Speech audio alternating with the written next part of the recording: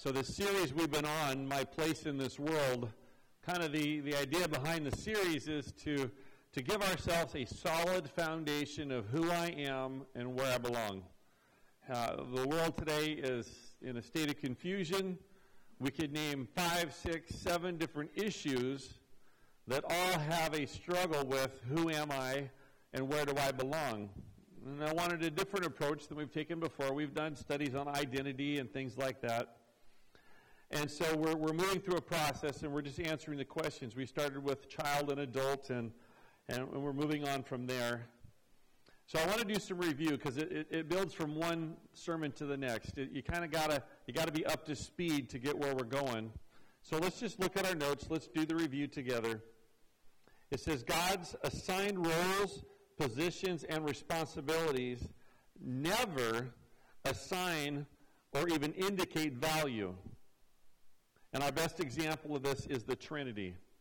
In the Trinity, we have the Father being the manager, we have the Son being the tangible God to connecting with earth, and we have the Holy Spirit being the intangible God.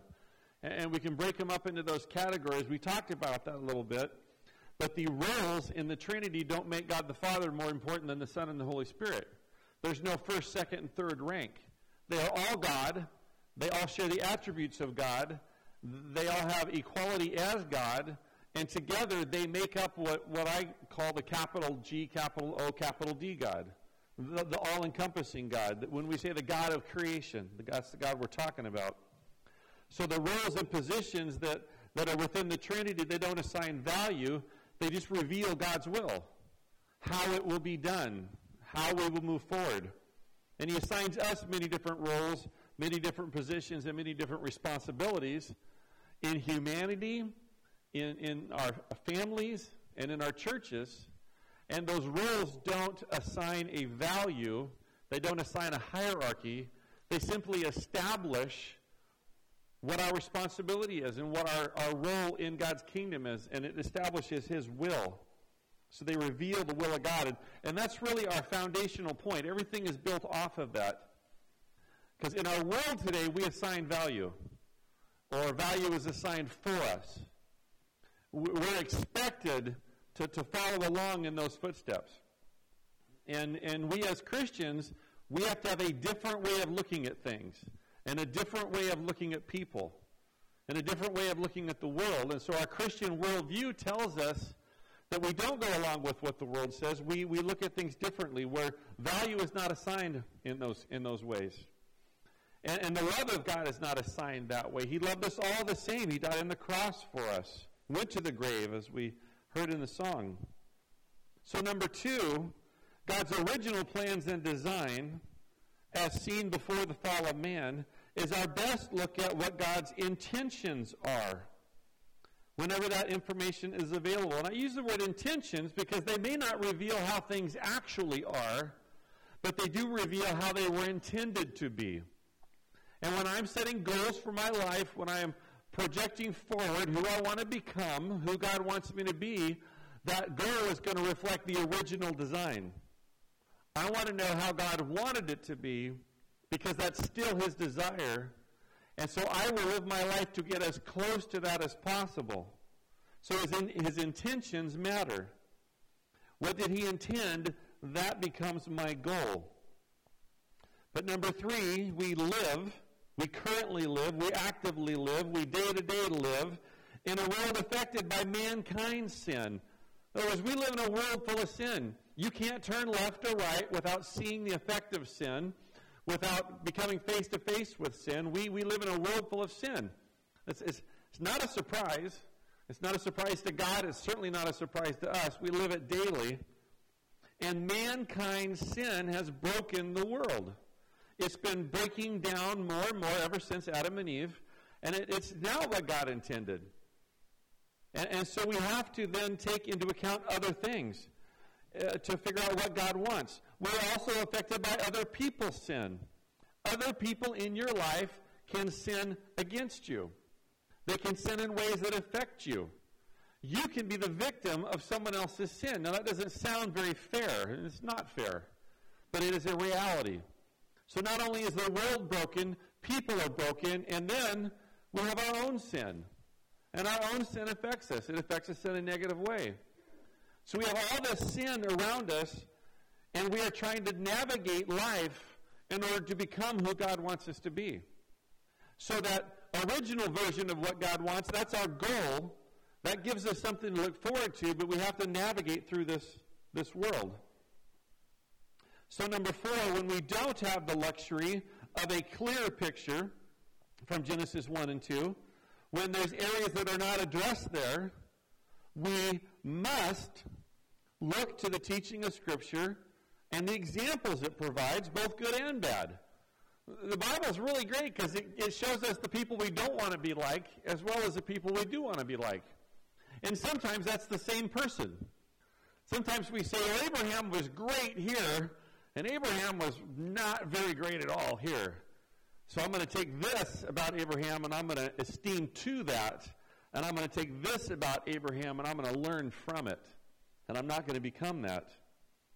But when we can't look at Genesis, we have to look to the rest of the Bible.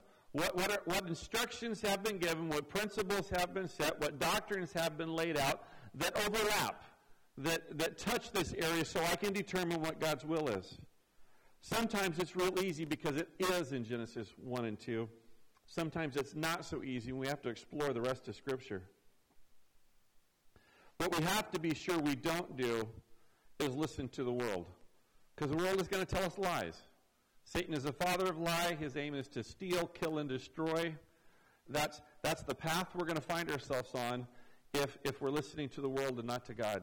So we really have to be careful who we're listening to, because sometimes the world's lies sound really good, let's be honest. They sound really good. They sound very convincing. And we're just kind of bound to, wow, I wonder if that's true. When we compare it to Scripture, that's where truth is. So we want to be studying the Scriptures. It's more foundational stuff. Number 5 kind of gets into where we were last week. We talked about what is a child and what is an adult. And kind of an accumulation of all that discussion is number 5. And I want to say beforehand, we have to set aside our way of using the word child and our way of using the word adult. Not all of us use it the same way, but all of us have a basic understanding of, when you're this tall, you're an adult. When you're this old, you're an adult. When you make this accomplishment, you're an adult. And that's a cultural way of looking at it, but it's not a biblical way of looking at it. It doesn't mean that those factors are wrong. We do use age, we do use ability, we do use accomplishment to give someone the title of adult, especially if we're doing it intentionally. Those things all come into play. But biblically, remember, in their day, a child was anyone 19 years and younger. You can be 19 years, 364 days, and you're a child. That's the label you get. And at the 365th day, or the first day of your 20th year, you're an adult. What changed? Expectation, responsibility, ownership. Your parents were responsible, and they guarded, and they guided, and they protected, and they instructed, and you were bound to that. Age 20, now you were on your own. Make your own decisions, deal with your own consequences.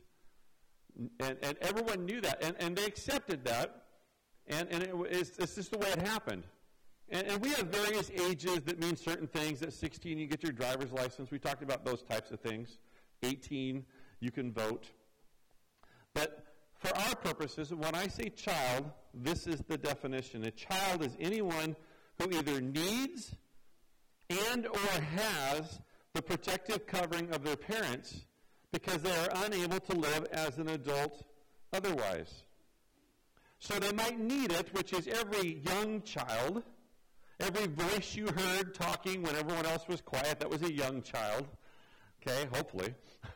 that was a young voice, and they obviously need their parents to protect them and guide them and keep them safe and teach them so they can learn and grow and become who they need to be. And you have the teenage years where transition is taking place. But in our discussion biblically, a child is anyone who either needs because they can't function on their own and or has the protective covering. So as long as you are in the protective covering of your parents, where they are the provider and the protector and the guider and those kinds of things, then you're in the role of child. You're in that role. And you just need to say, okay, I'm in that role. I'm not going to run outside and tell everyone, hey, guess what, I'm a child, because out there, that doesn't make any sense. But in here, biblically, that's the label. So I'm under the control of my parents. Now, some people will never leave childhood by these definitions. There are some who are mentally or physically unable to fulfill the role of an adult, and they will always be a child. And then the rules change. Now, all of a sudden, you're a 24-year-old. Everyone else's 24-year-olds are moving out. Yours is still there. And they are still a child. You still have to guide them and protect them and provide for them. They're never going to be able to do that on their own. So they have a child relationship to the parent, regardless of age, regardless of personality, regardless of what they can and can't do, whatever's holding them back. So sometimes they're a child because they need to stay that way because of age or ability or physical or mental condition. Sometimes they're a child because they just are there. And we can move in and out of that a little bit. And we'll talk about that. We can move in and out of that. But I need to know that in that situation, I'm the child in the relationship. And age is way less important than we make it today. An adult is anyone who is not only old enough, because age is a factor. They're not only old enough. We're not going to send a 12-year-old out and call him an adult, right? So age matters. So an adult is anyone who's not only old enough and capable enough, they've learned the skills necessary to successfully live out on their own, but they've done so effectively. Okay, they do it. They are not only capable, but they are. So an adult has left the safety of their parental guidance, the safety of their parents' home, the safety of their parents' provision, and they're providing for themselves, caring for themselves, taking care of themselves. And in that, sometimes there's a lot of transition. Claire was nice enough to be here today, so I could use him as an example. Claire was off on his own going to school. He's in that transition. He's not fully independent from his parents, but his parents have given him freedom that he has earned and shown responsibility for. And every day, every week, every year, he's moving closer to the day where he will be 100% independent from mom and dad. Where the relationship will become advice, and advice that he asked for. Mom and dad won't call and say, hey, Claire, we've been paying attention, and here's 3 things you need to do by Thursday. That part of the relationship's over. He's in transition.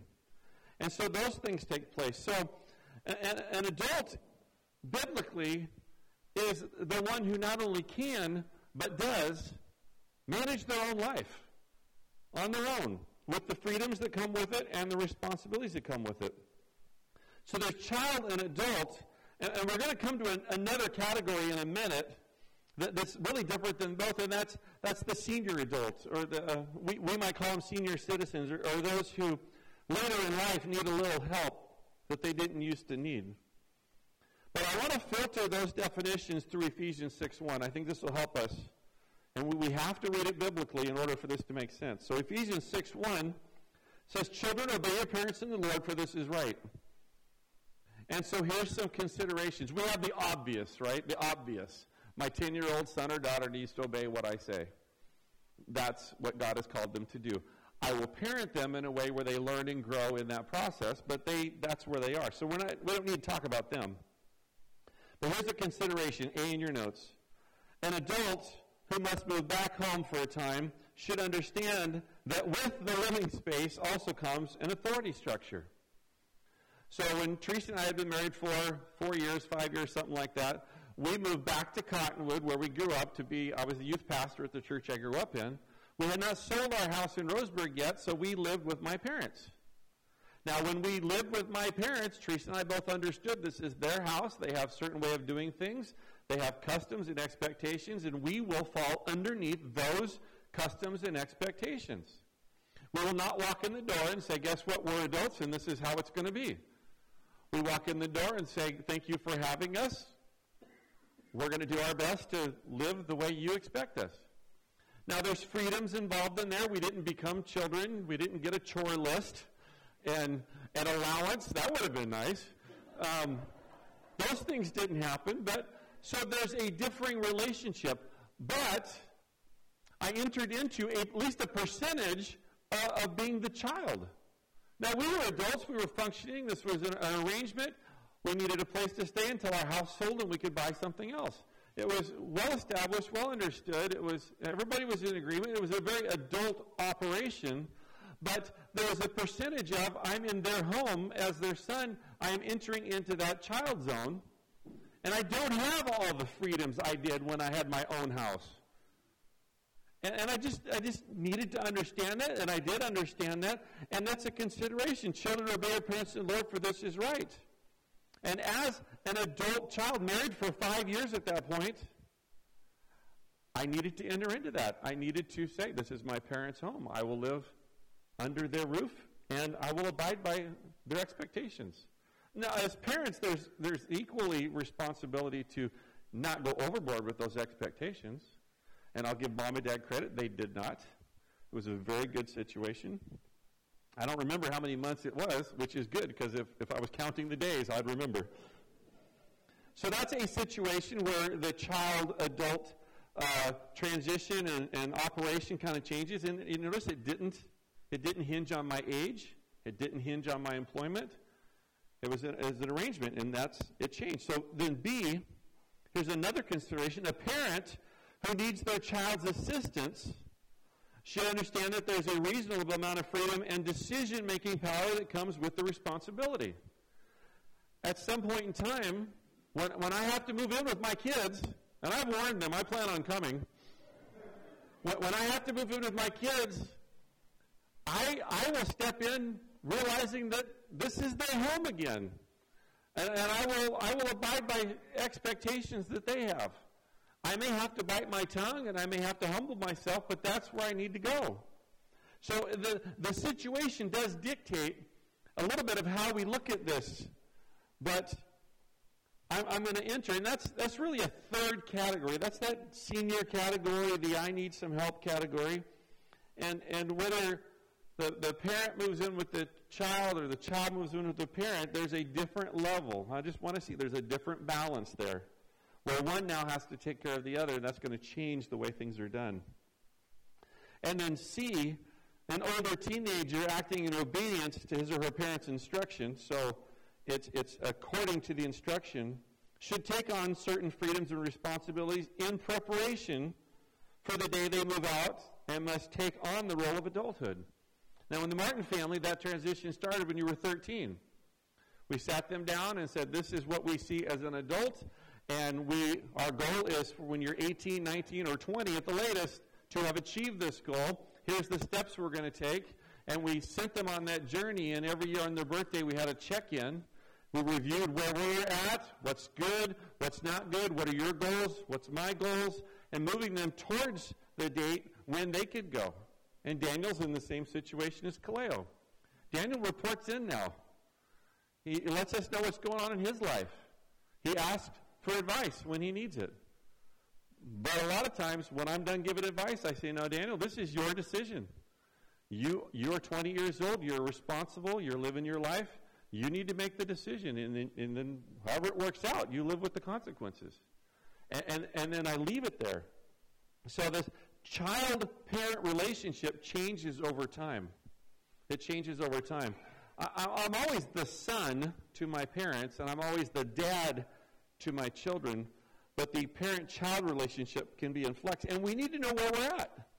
We need to know where we stand, and that understanding helps understand this verse.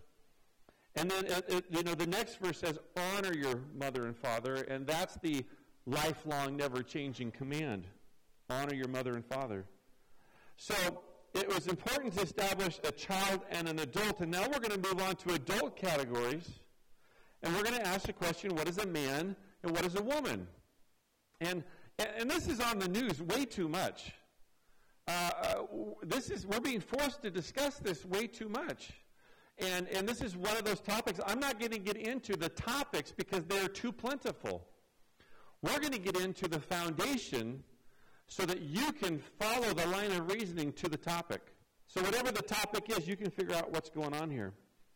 But at the bottom of the page, I have a definition of a man and a definition of a woman. And this is a general definition, and then we're going to go to Scripture, and we're going to see if the definition works. Okay, so a man is a male, and this is a biological male. I didn't think I had to write that, but I'll say it. A man is a male who is both capable of and fulfills the responsibility and roles of a male adult. So if you're going to be a man, you have to fulfill the responsibilities of an adult. That's why last week was so important. The male is biology, capable is capacity, and fulfilling is activity. It requires all three.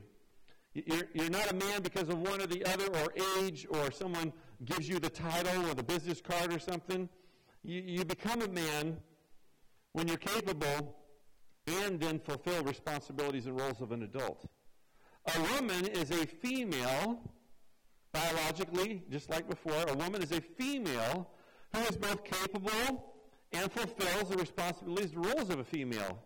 So we got to talk about what a male and a female does of an adult. Where that last word, female adult, there it is.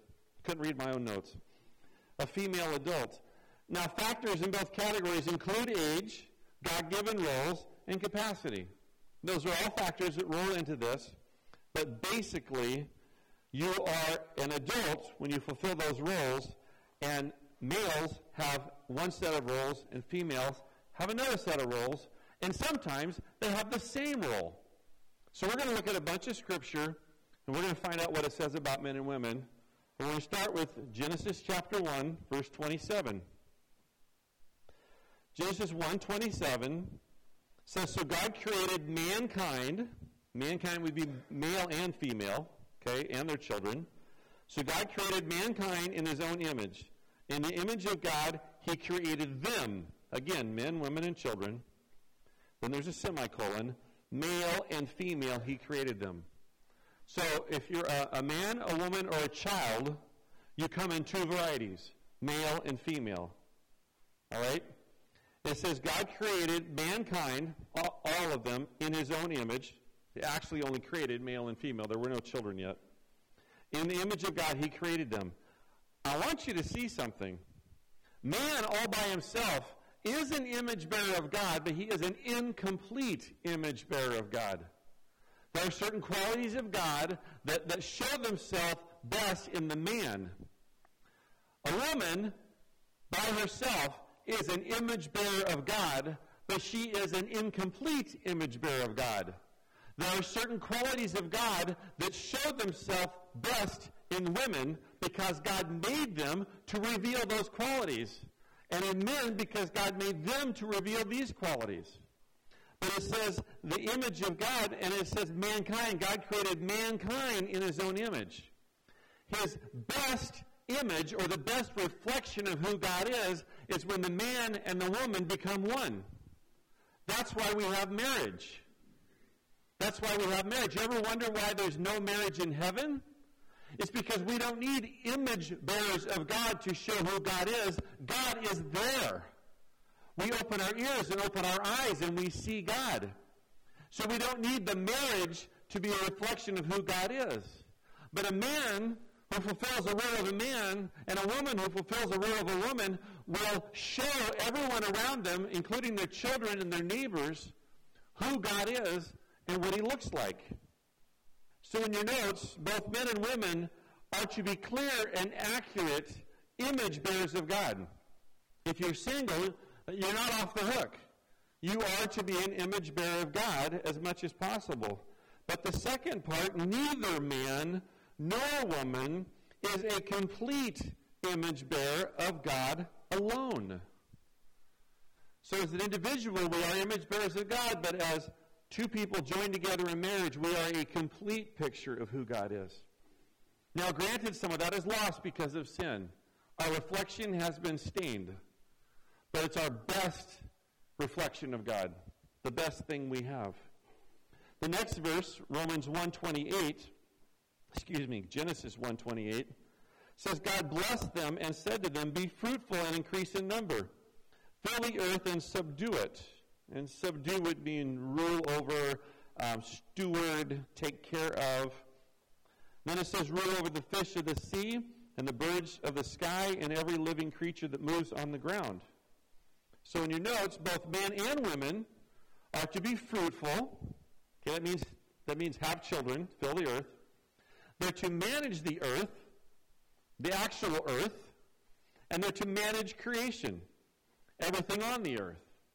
And we are to manage agriculture. We are to manage wildlife. We are to manage farming.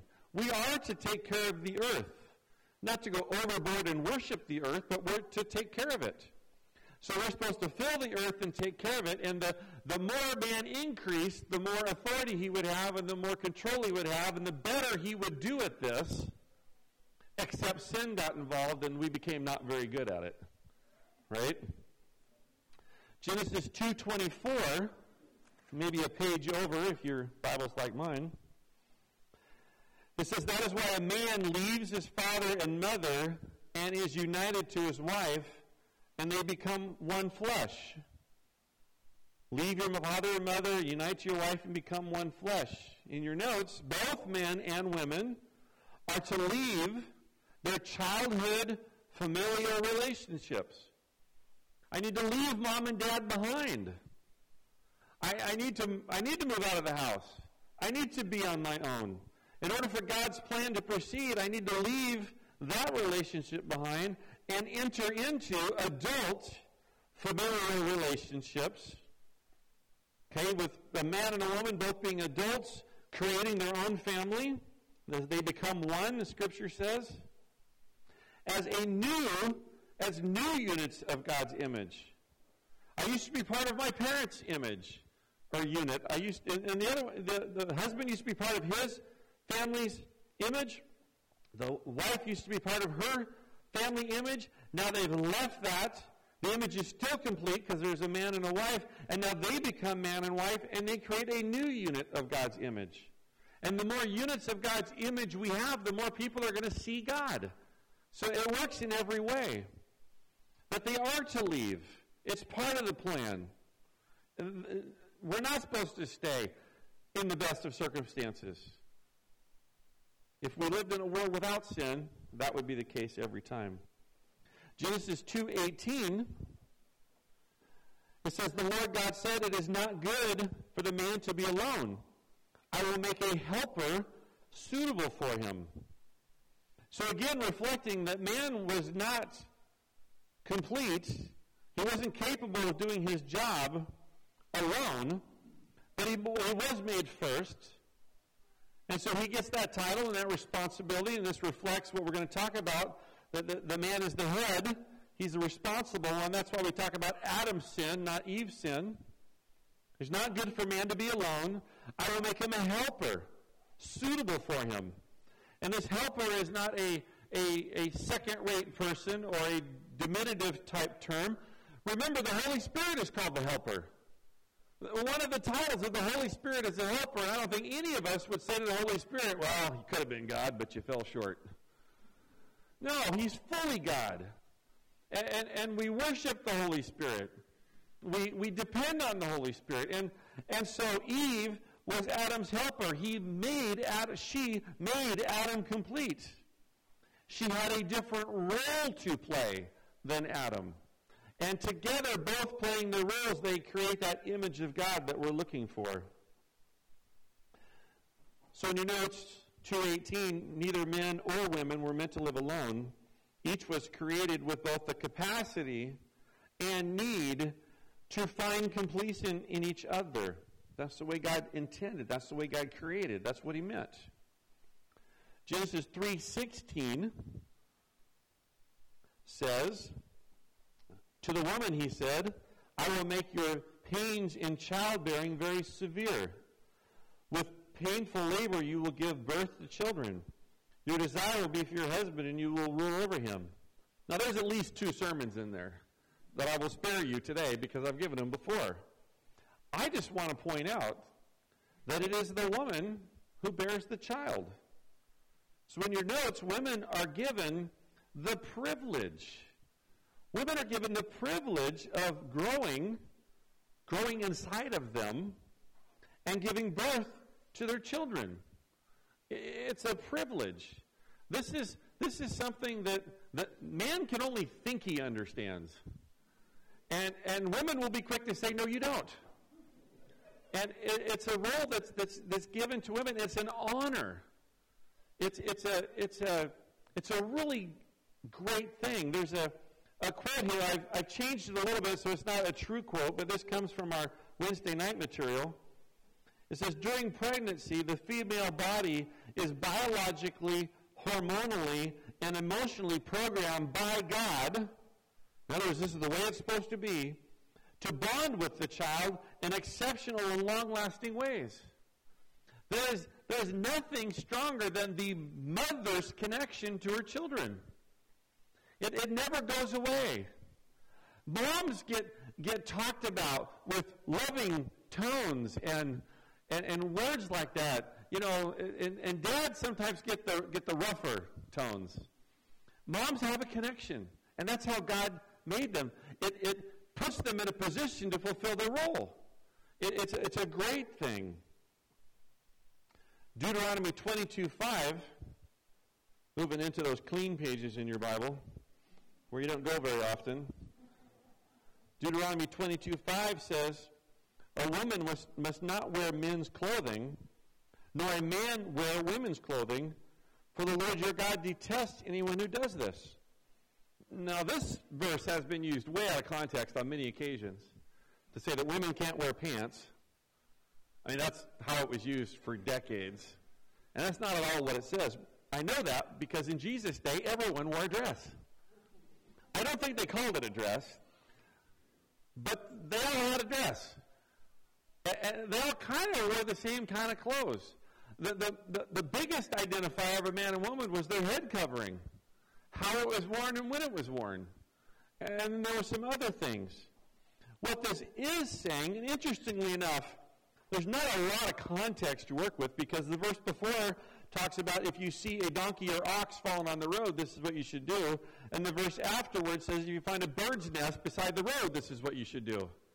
So this is like, here's rule number 14, rule number 15, rule number 16 in a list. And number 15 happens to be a woman must not wear men's clothing, nor a man wear woman's clothing, for the Lord your God detests anyone who does this. So what does it mean?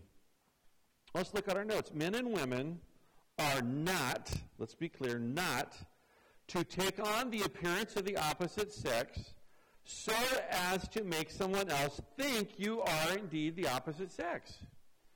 I'm not to dress in a way that makes other people think I am female.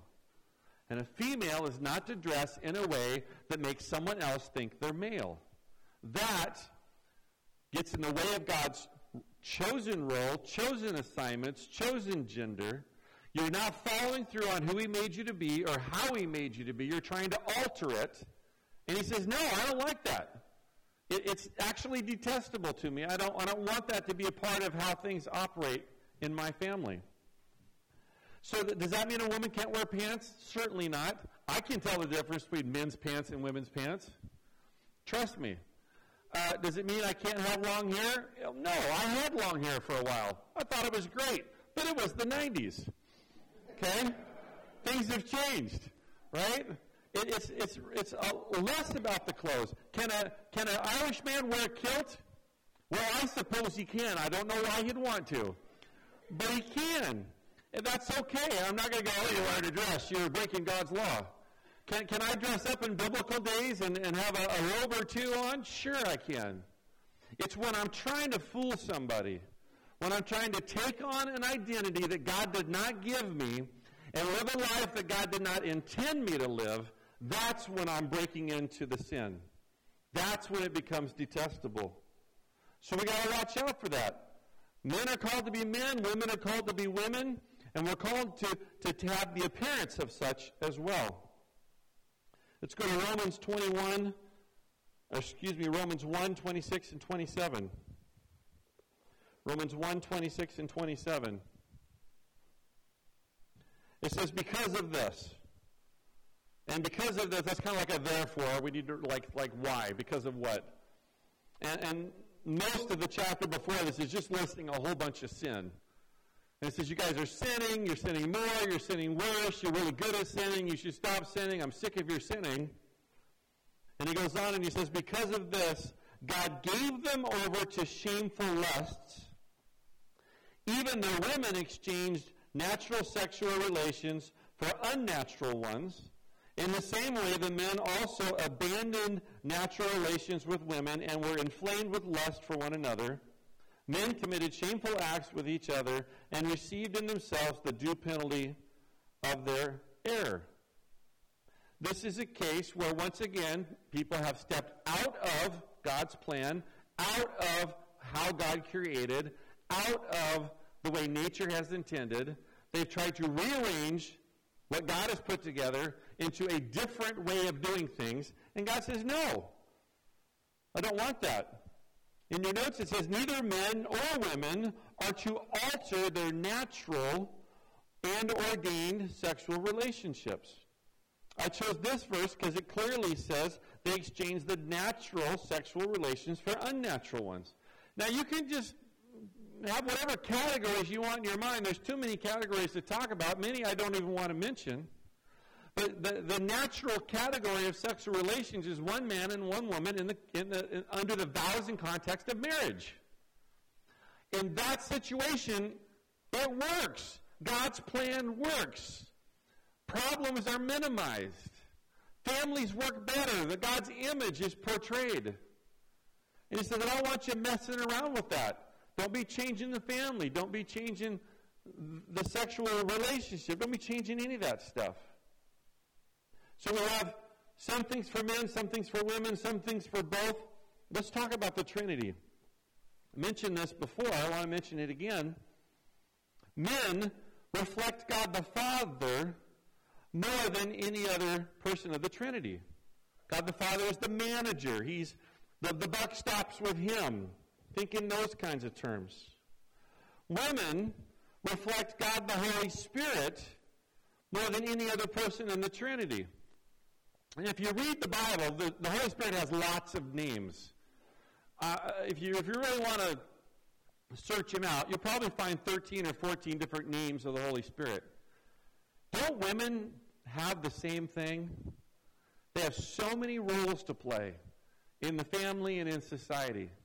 The Holy Spirit has so many roles to play. And women line up with the Holy Spirit. And I keep saying that because I want you to realize being a woman is a God-ordained position. It is a valuable position. The Holy Spirit is no less, and a woman is no less. Different role, different assignment. And then both are called to reflect Jesus as he is our example for living. Now, I said that a man is incomplete as an image of God, and a woman is incomplete. There was one man who was a complete image bearer of God. That was Jesus. So he is our example. So if you want to know, hey, am I fulfilling the role of a man? Ask yourself, am I imitating the Father? Am I fulfilling the role of a woman? Am I imitating the Holy Spirit? Am I being the adult I need to be? Am I imitating Jesus Christ? Let's look at leadership real quick. Men lead from the front, as does the Father in the Trinity. Men lead from the front. We won't look these up. You can look them up later. For the sake of time, we'll just run through them quickly. Ephesians 5:25 through 29, it says, love your wives as Christ loved the church. And then it talks about washing them with the word. And eventually it says, take care of your wife as you would your own body. Feed and care for. Feed and care for. It says no one forgets to feed their own body or care for their own body.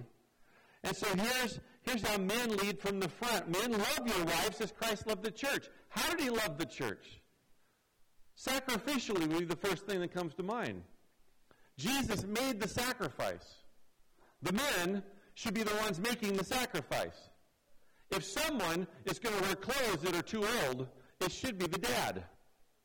Because the man makes the sacrifice. All right? We sacrifice in many other ways. That was just a really easy example. The man is to wash the woman with the word. That means lead spiritually. That means I'm gonna lead you down the road. I'm going to bring the family to church. I'm going to gather together for family devotions. I'm going to insist that we pray at the meal. I'm going to talk about God and Jesus and forgiveness. As the man, I'm going to lead spiritually. And then I'm going to feed and care for, which really means provide and protect. As the man, I'm going to make sure that my family is provided for, and I'm going to protect them from danger. Physical danger, spiritual danger, and emotional danger. I'm not going to sit on the sideline and hope it works out. I'm going to get involved. And I'm going to do everything I can to protect my family. That's how men lead from the front.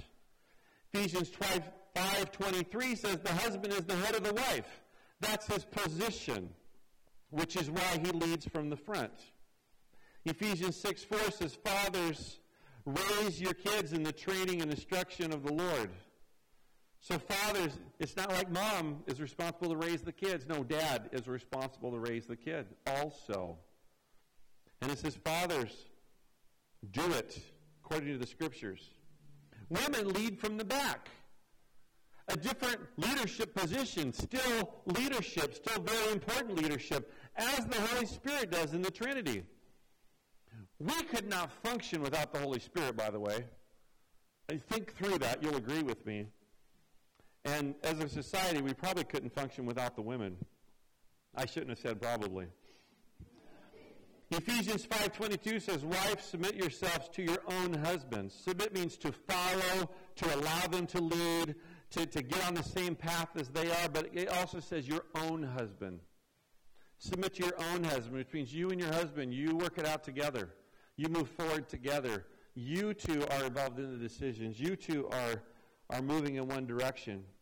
And when someone has to lead, the husband leads and the wife is there in submission. Submission is not a bad word. 2 Timothy 1:5, mothers pass their faith to their children. This is where Paul says to Timothy, hey, I know your grandmother and I know your mother, and I know they passed their faith on to you. This is not a command passage. This is an example passage. These two women passed their faith on to Timothy, and Timothy became the pastor of the church in Ephesus. And I'm just going to say that a lot of faith is passed from the mom to the child. Moms really have to live with more faith than the men do on many occasions because they're in that secondary role. They're not going to just jump out and make the decisions. And so there's a lot of faith involved with being a wife and with being a mom. And there's that connection to those kids pulls on those strings of faith. And moms have that unique position to pass that on. And that should never be discounted. Proverbs 14:1, I do want to read this one. Proverbs 14:1 says, the wise woman builds her house, but with her own hands the foolish one tears her down. So the wise woman builds her house. Does that mean a wise woman can read blueprints and can swing a hammer and run the nail gun and the saw? No, that's not what it means. Other translations say it in different ways. So I use those in your notes. Women build their house or their home or their household. Women build the home. Women make home. They build the household. They help create the identity of the family. They are probably the first advice giver. They're the first person to hear the complaint, the first person to know that someone needs a hug or to learn something. So the women build the house. And I know you can see the clock, and I know your notes say we're done, but we're not done. I want to say this. I'll kind of skip to the end here. To be a man or a woman, you must be of age, possess the capacity, practice the biblical rules of God as He gave them, and accept the responsibility that is associated with them. In doing so, you have the answer key to all of the questions of life that this brings up. In other words, you can start with that information that we've just covered, and you can answer the question of homosexuality, transgenderism, fornication, adultery, the roles of the husband and wife, what is a man, what is a woman, and child-rearing goals. We've just touched on every one of those topics. And you can reason through how this information we just talked about filters into those categories. But I want to say this. Do not filter the Scriptures through your life. Don't take your life and then try to apply the Scriptures to it. Take the Scriptures and filter your life. Because if we take our life and try to adjust the Scriptures to match our life, we're doing it backwards and we're going to get it wrong. We have to take our life and adjust it to the Scriptures. The Scriptures don't change. God's goals, God's plans, His roles and positions that He's given people, they don't change. So we don't take our emotions, we don't take the culture around us and try to fit them into what God said. We take what God said and we embrace it. And we live that way. What do I need to do? Well, we need to realize, first of all, that none of us is a complete man or complete woman that God's called us to be. We haven't arrived. We haven't got there. We have room to grow, room to change. So I need to, and you need to, ask God to help me move in that direction. And I need to do the best I can in the circumstances that I live in. We're in a broken world where sin has affected us, and we don't get to be exactly what God wanted us to be. But that is our goal, and it's our standard.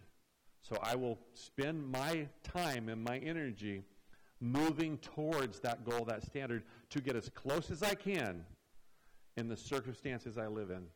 And when I'm doing that, let me tell you, God will be pleased, and He will bless, and He will help, and you will get a lot closer probably than you think you can. And with that, we're going to close in prayer. Father, thank you for our time. Thank you for being with us. Thank you for your Scriptures that give us so much information to look at. And the ones we had to kind of run through and not read, I pray that you just let people have the time to look those up and make sure it says what it's supposed to say. And I pray that you would let us incorporate these thoughts and ideas into our life. So when we hear the news or we hear a friend or we hear a neighbor say something, we automatically filter that through your word. And we have a correct answer, which then allows us to have an informed and intelligent discussion. And in those discussions, may we remember the command to be full of grace and love as we do it with respect. So I pray that you would help us live the life you want us to live. Help us to be the people you want us to be. Help us to serve in the ways you want us to serve. In Jesus' name I pray. Amen.